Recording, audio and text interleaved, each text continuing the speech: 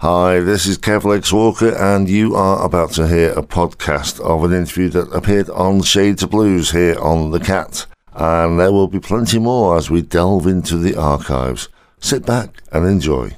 I'm delighted to say I'm now joined on the phone, all the way from America, by Joanne Shaw-Taylor. Joanne, are you well? I'm well. How are you? Bearing up, considering strange times, and we soldier on. Yeah, I think that's all of us Um, in this world we live in. I say joining you all the way from America, but you were actually born in Wednesbury, weren't you? I was born in Wednesbury, and then we moved to Solihull when I was about 10 weeks old. So, yeah. You pronounce it Solihull, because I've always called it Solihull. Yeah, there's some debate. Everyone who's from Solihull says Solihull, and everyone who's not says Solihull, which I think is Solihull trying to make itself posher than it actually is, I think. Because it is essentially, it was named after a soily hill, so your way is probably correct. Well, it's not my way, it's just the way I was brought up, but there was quite a big music scene around there in your youth, wasn't there? You got people like Slade and The Move and ELO and stuff like that. Did you get to see any of those bands when you were growing up? No, that would have been a bit before my time, but certainly going back to the Black Country, there was a brilliant venue there called the Robin, which in sort of like the late 90s, early 2000s. And it's still going? It is. It's now the Robin 2, which is in Bilston, but it used to get all the sort of international touring blues artists. So that was absolutely brilliant for me growing up, you know. I mean, it's still the Black Country had a big, thriving music scene and certainly a big love of music. So it was a wonderful, you know, kind of culture to grow up in. I saw Judy Zook there about 3 years ago. Oh, really? Very sticky floor. Yes. One reason I always loved it. Unless a music venue has a sticky floor, is it really a music venue? Fair point. And your mum was a dancer, a big dancer. Did she do that professionally, or was that just around the house?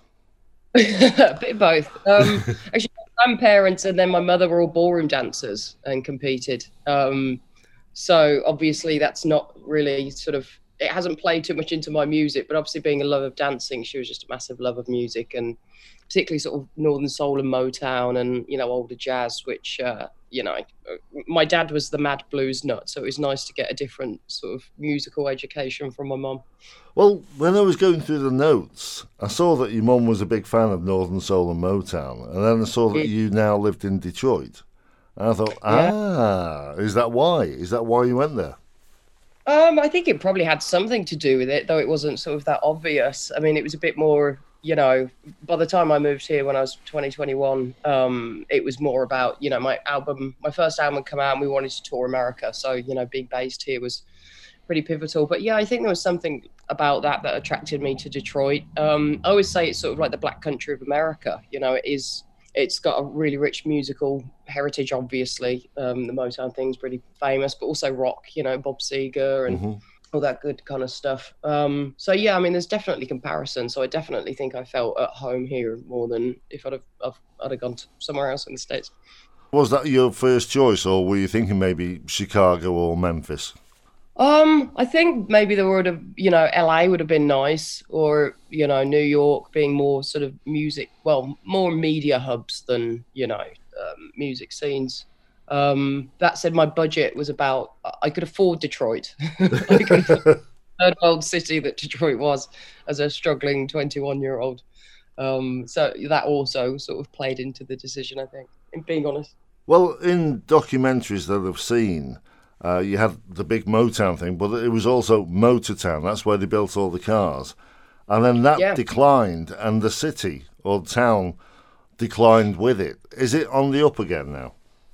It is. I've seen a big change in the last 10 years I've been here, and you're exactly right. I mean, Detroit was the Chicago of its day, you know, it was probably better. It was an absolute bustling city, but it did sort of put all its eggs in one basket, really, with the motor industry. Yeah, I mean, when I first came here, downtown, there wasn't anything there, really, the center of the city. And actually, I just went down there Friday night to see a show, and, you know, Nike's moved in and Abercrombie and, you know, all the big brands are there now. There's still pockets of the city that I wouldn't go to by myself. Yeah. But yeah, for the most part, it's really coming back. You are a blues artist, but you consider yourself a soul singer as well, don't you? Yeah, I mean, again, I had such a mix of musical upbringing. Always loved blues, and I think I always approached my guitar playing from a blues standpoint and a blues feel. But also, the guitar players I was listening to, Freddie King, BB King, I knew I could never sing like those guys, so I kind of gravitated more towards Aretha and Tina Turner, and soul was really where there were more women singers. So I think that's probably got a lot to do with it. Well, there's a brilliant quote from you regarding your guitar playing, is that you don't have to imagine I'm Eddie Van Halen on Beat It all the time. When did that realization come? Was that 2 or 3 albums into your career? Yeah, I think it's always sort of been there from the get-go, really. I mean, for me, I love playing guitar and I wanted to be a guitarist, but I knew it wasn't. I knew also I had a voice, and I had a voice in terms of songwriting, and I wanted to be sort of the full package. And I think I knew I wasn't going to be happy just expressing myself through one instrument. I wanted to be selfish and have more tools in my toolbox, probably is what it was.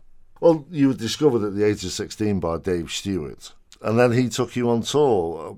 That just seemed like a bit of a whirlwind. How was it for you? Like a whirlwind, really. It was pretty much the best way of describing it. I mean, one minute I was sitting my GCSEs, and the next minute, in the July we were out in Switzerland with BB King, and then we flew out. When I say we, I mean me and my parents, because they had to, come with me. Yeah, and then we were doing Nice Jazz Festival, and backstage is like Bono and Jerry Hall, and Mickey Rourke was there, I think, was in a bit of havoc. So yeah, it was to go from sort of sitting in Alderbrook School in Solihull, sitting my GCSEs, to Nice Jazz Festival with Dave Stewart and this sort of bizarre musical carnival was it was an education. But you were saying about your vocals, that you wanted them to be another instrument in your bag, so to speak. And then in 2010, you won the Best Female Vocalist at the British Blues Awards. Did you feel that was justification of that? Yeah, I think certainly. I mean, you always, it's not like I won that and went, oh, I'm good now, I can stop, trying to be better. But it was certainly a nice sort of little pat on the shoulder that I was being recognised as being a singer as well, as opposed to someone just sort of shouting in a microphone in between guitar solos. So yeah, it was definitely really, really sweet, and I did appreciate it. One famous fan of yours, Stevie Wonder, is quoted as saying he liked your clean, bluesy, understated tone. Yeah. Which, unbeknownst to him, was accidental, I believe. Yeah, it was when I played the Queen's Diamond Jubilee with Annie Lennox at the Palace. And yeah, it was a mistake on my part. I mean, on the day, the sun was shining, and obviously the Queen can't be seen to be endorsing any brands, so our amplifiers had to be hidden away, so we're all on in-ears, and not the greatest sound, not to blame the equipment, but basically couldn't see or hear too much of what I was doing. And unbeknownst to me, I was playing rhythm with my overdrive pedal on, and when I thought I turned it on, but I actually turned it off for the guitar solo, so the solo became very clean, which was just what it was. And I realised I'd made a mistake as soon as I started playing, but I had to choreograph. It was choreographed that I'd walk towards Annie for the solo, so I was already walking towards her, and there was a lot of people there, and it was on TV, so I couldn't really just stop. But yeah, then afterwards, Stevie sent his drum tech to come find me and pay me the compliment. So one guy enjoyed it, and it was Stevie Wonder, so I'm good with that. Looks to me.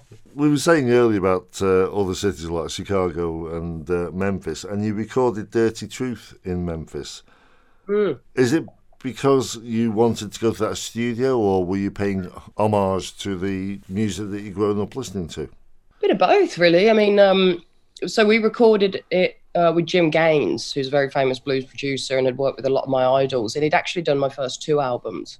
And then for my third one, I went to Austin, Texas to work with a different guy. And it was just at that period of time. My mom had just passed away after a long battle with cancer, and was just in one of those spots where and was unexpected. So I'd finished touring. I cancelled tour, went home, dealt with that for 2 weeks, and then went back on the road, and was on the road for sort of 8 months. And I just realized that after going through that, I just needed something enjoyable, and I wanted to go home to Jim in Memphis. And it's such a cool vibe down there, and really, really, when they talk about the South being, kind of laid back, it really is. There's a certain vibe down there, and I think I just felt to be in a good headspace and make good music, I needed to go see Uncle Jim and be in that really kind of historical, place and just kind of have fun. And it was great. It was probably one of my favorite albums to make. It was so relaxed and awesome, and we went fishing on the weekends, and had barbecues, and it was really cool, really fun. On the mighty Mississippi.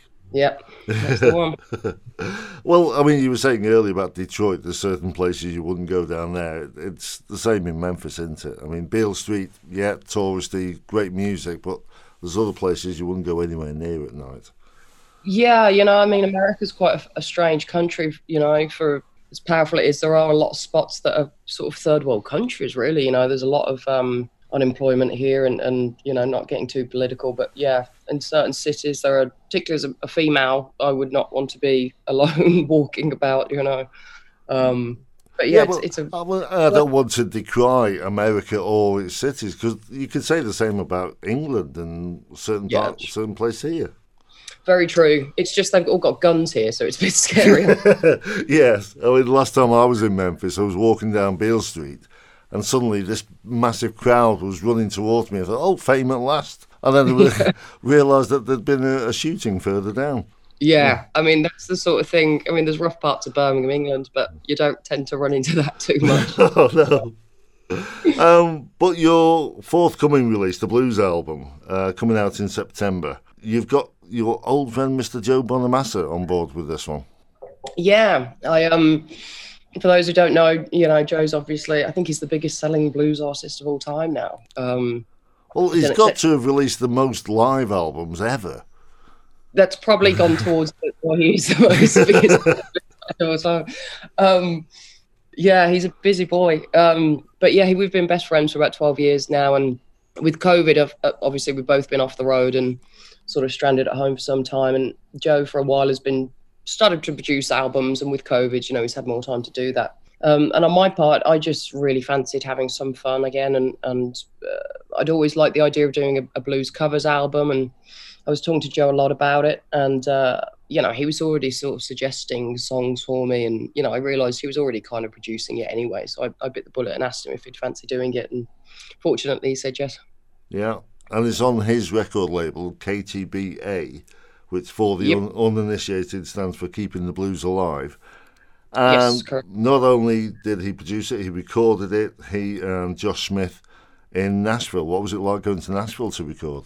It was great. It was, I've been there, I've spent a fair bit of time there. I did a previous album Wild there. So Nashville's always fun for me to go to. I've got a lot of friends there. The studios are brilliant, down there. It's obviously got quite a few of them. It's a pretty famous city for the recording industry.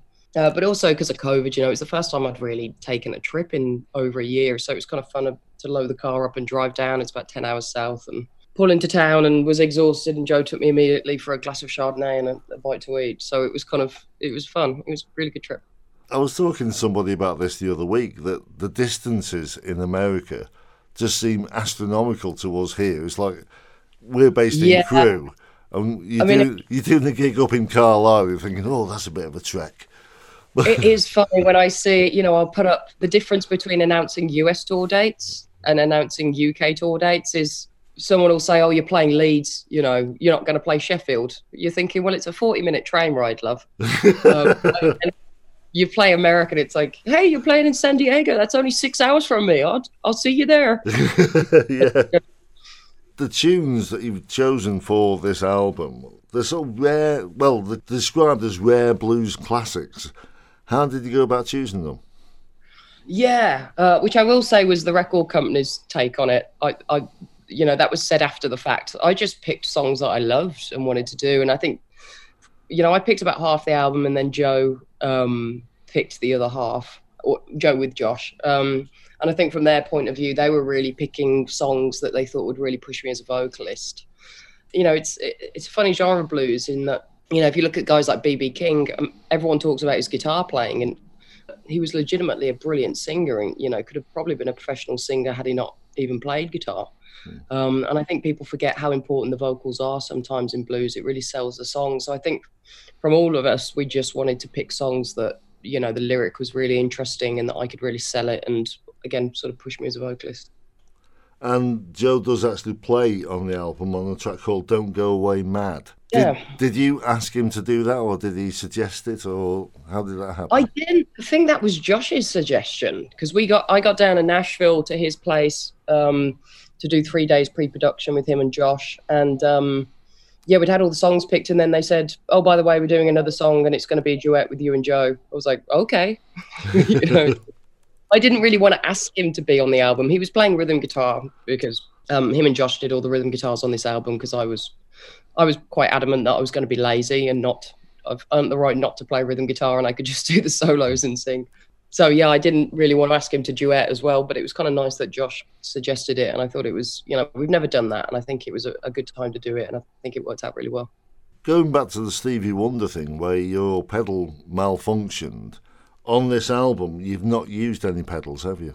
No, we wanted to keep it really, I mean, I'm not a big pedal fan anyway, particularly live. It's just, you know, for me, the tone is in the fingers and, you know, the guitar to the amp, you know, that's as much as you need for me, to be honest. And that's quite an old school way of doing it. So I think that was important for both me and Joe to kind of pick one tone, get a sort of sound for me, and then keep it through the whole album. And yeah, we just took 2 amps and kind of overdrove them, and you know, so they were a little crunchy, a little distorted, and yeah, that was the sound we went for. And you're on record as saying that this was a very fun and relaxed session. So does that mean you might be doing some more? With Joe? Oh yeah, I think so. I mean, to be honest, I've only ever had really wonderful experiences with all producers. I'd love to work with Kevin Shirley again. I'd love to work with Al Sutton and Jim Gaines again. And definitely, I think there's one more for me and Joe, definitely, you know. It was fun. It was such a good session that at the end of it, I was ready to do another one. I didn't want it to end. So I'm not sure if he felt the same. But, probably sick of me. But yeah, I think definitely I'd love to do another album with him. I'm assuming, well, you were talking about tour dates earlier, so you'll be going out promoting this album when it comes out. Yep. Talking about the sound and the tone that you got in the studio, how easy will it be to replicate that on stage? Well, I don't have access to Joe's ridiculously large vintage guitar amp collection, so there's that challenge. But no, I mean, not hard. I mean, it's, you know, it sounds like such a cliche thing to say, but tone really is in the fingers. You know, and I always sound like me, really. I've always got my main guitar. And, you know, actually, interestingly, there was a video that came out the other day of John Mayer. And he was, he got up and jammed with some kids in some club somewhere. And he had like a little Roland, you know, not a good amp and not a good guitar. And he sounded exactly like John Mayer. Yeah. You know, it's John Mayer playing. It's in the fingers. So hopefully not too difficult. We'll find out, though. Yeah. Talking of touring, will you be coming over to the UK? We have some dates in the diary right now for November, which is the rearranged dates from March 2020. So all things being well, and obviously these are bizarre times we live in and everything keeps changing. But we're trying to, yeah, we're certainly trying to get over for then. When you're over here, will you be going back to your home turf? Well, to be honest, I haven't been back to the Midlands really since my folks moved out of there when I was about 16. So home turf is now, my dad's in London. So hopefully, yes, I will be going to see my dad because I miss him and I haven't seen him since last March, obviously, because of all this. So yeah, hopefully I can get to London and buy my dad a beer. I'm sure he'd appreciate that. So you got the tour coming up, you're promoting the album, which comes out in September the 24th, is it? Correct. And you say that there might be another one like this somewhere down the line. There'll definitely be more albums. Yeah. So I can guarantee that. But would it be another covers one or would it be originals? I think both at some point. I have to be honest, I really enjoyed doing this, and I have to, being brutally honest, it was so much easier to just pick songs than to sit at home and stress about writing them, that I think I will consider sort of doing one original, one cover from now on, but we'll see. Right. Well, we look forward to seeing you back over here and look forward to the release of the album in a couple of weeks' time. Oh, brilliant. Thank you. Thank you for taking the time out to do this. Likewise. And I hope you enjoyed that little interview there, and there will be more as we record more for the show, and we are going to delve into the archives and pull some of the old ones out as well. So, plenty more to come, and of course, if you want to hear the whole show, there is always Listen Again. I'll see you next time. Take care.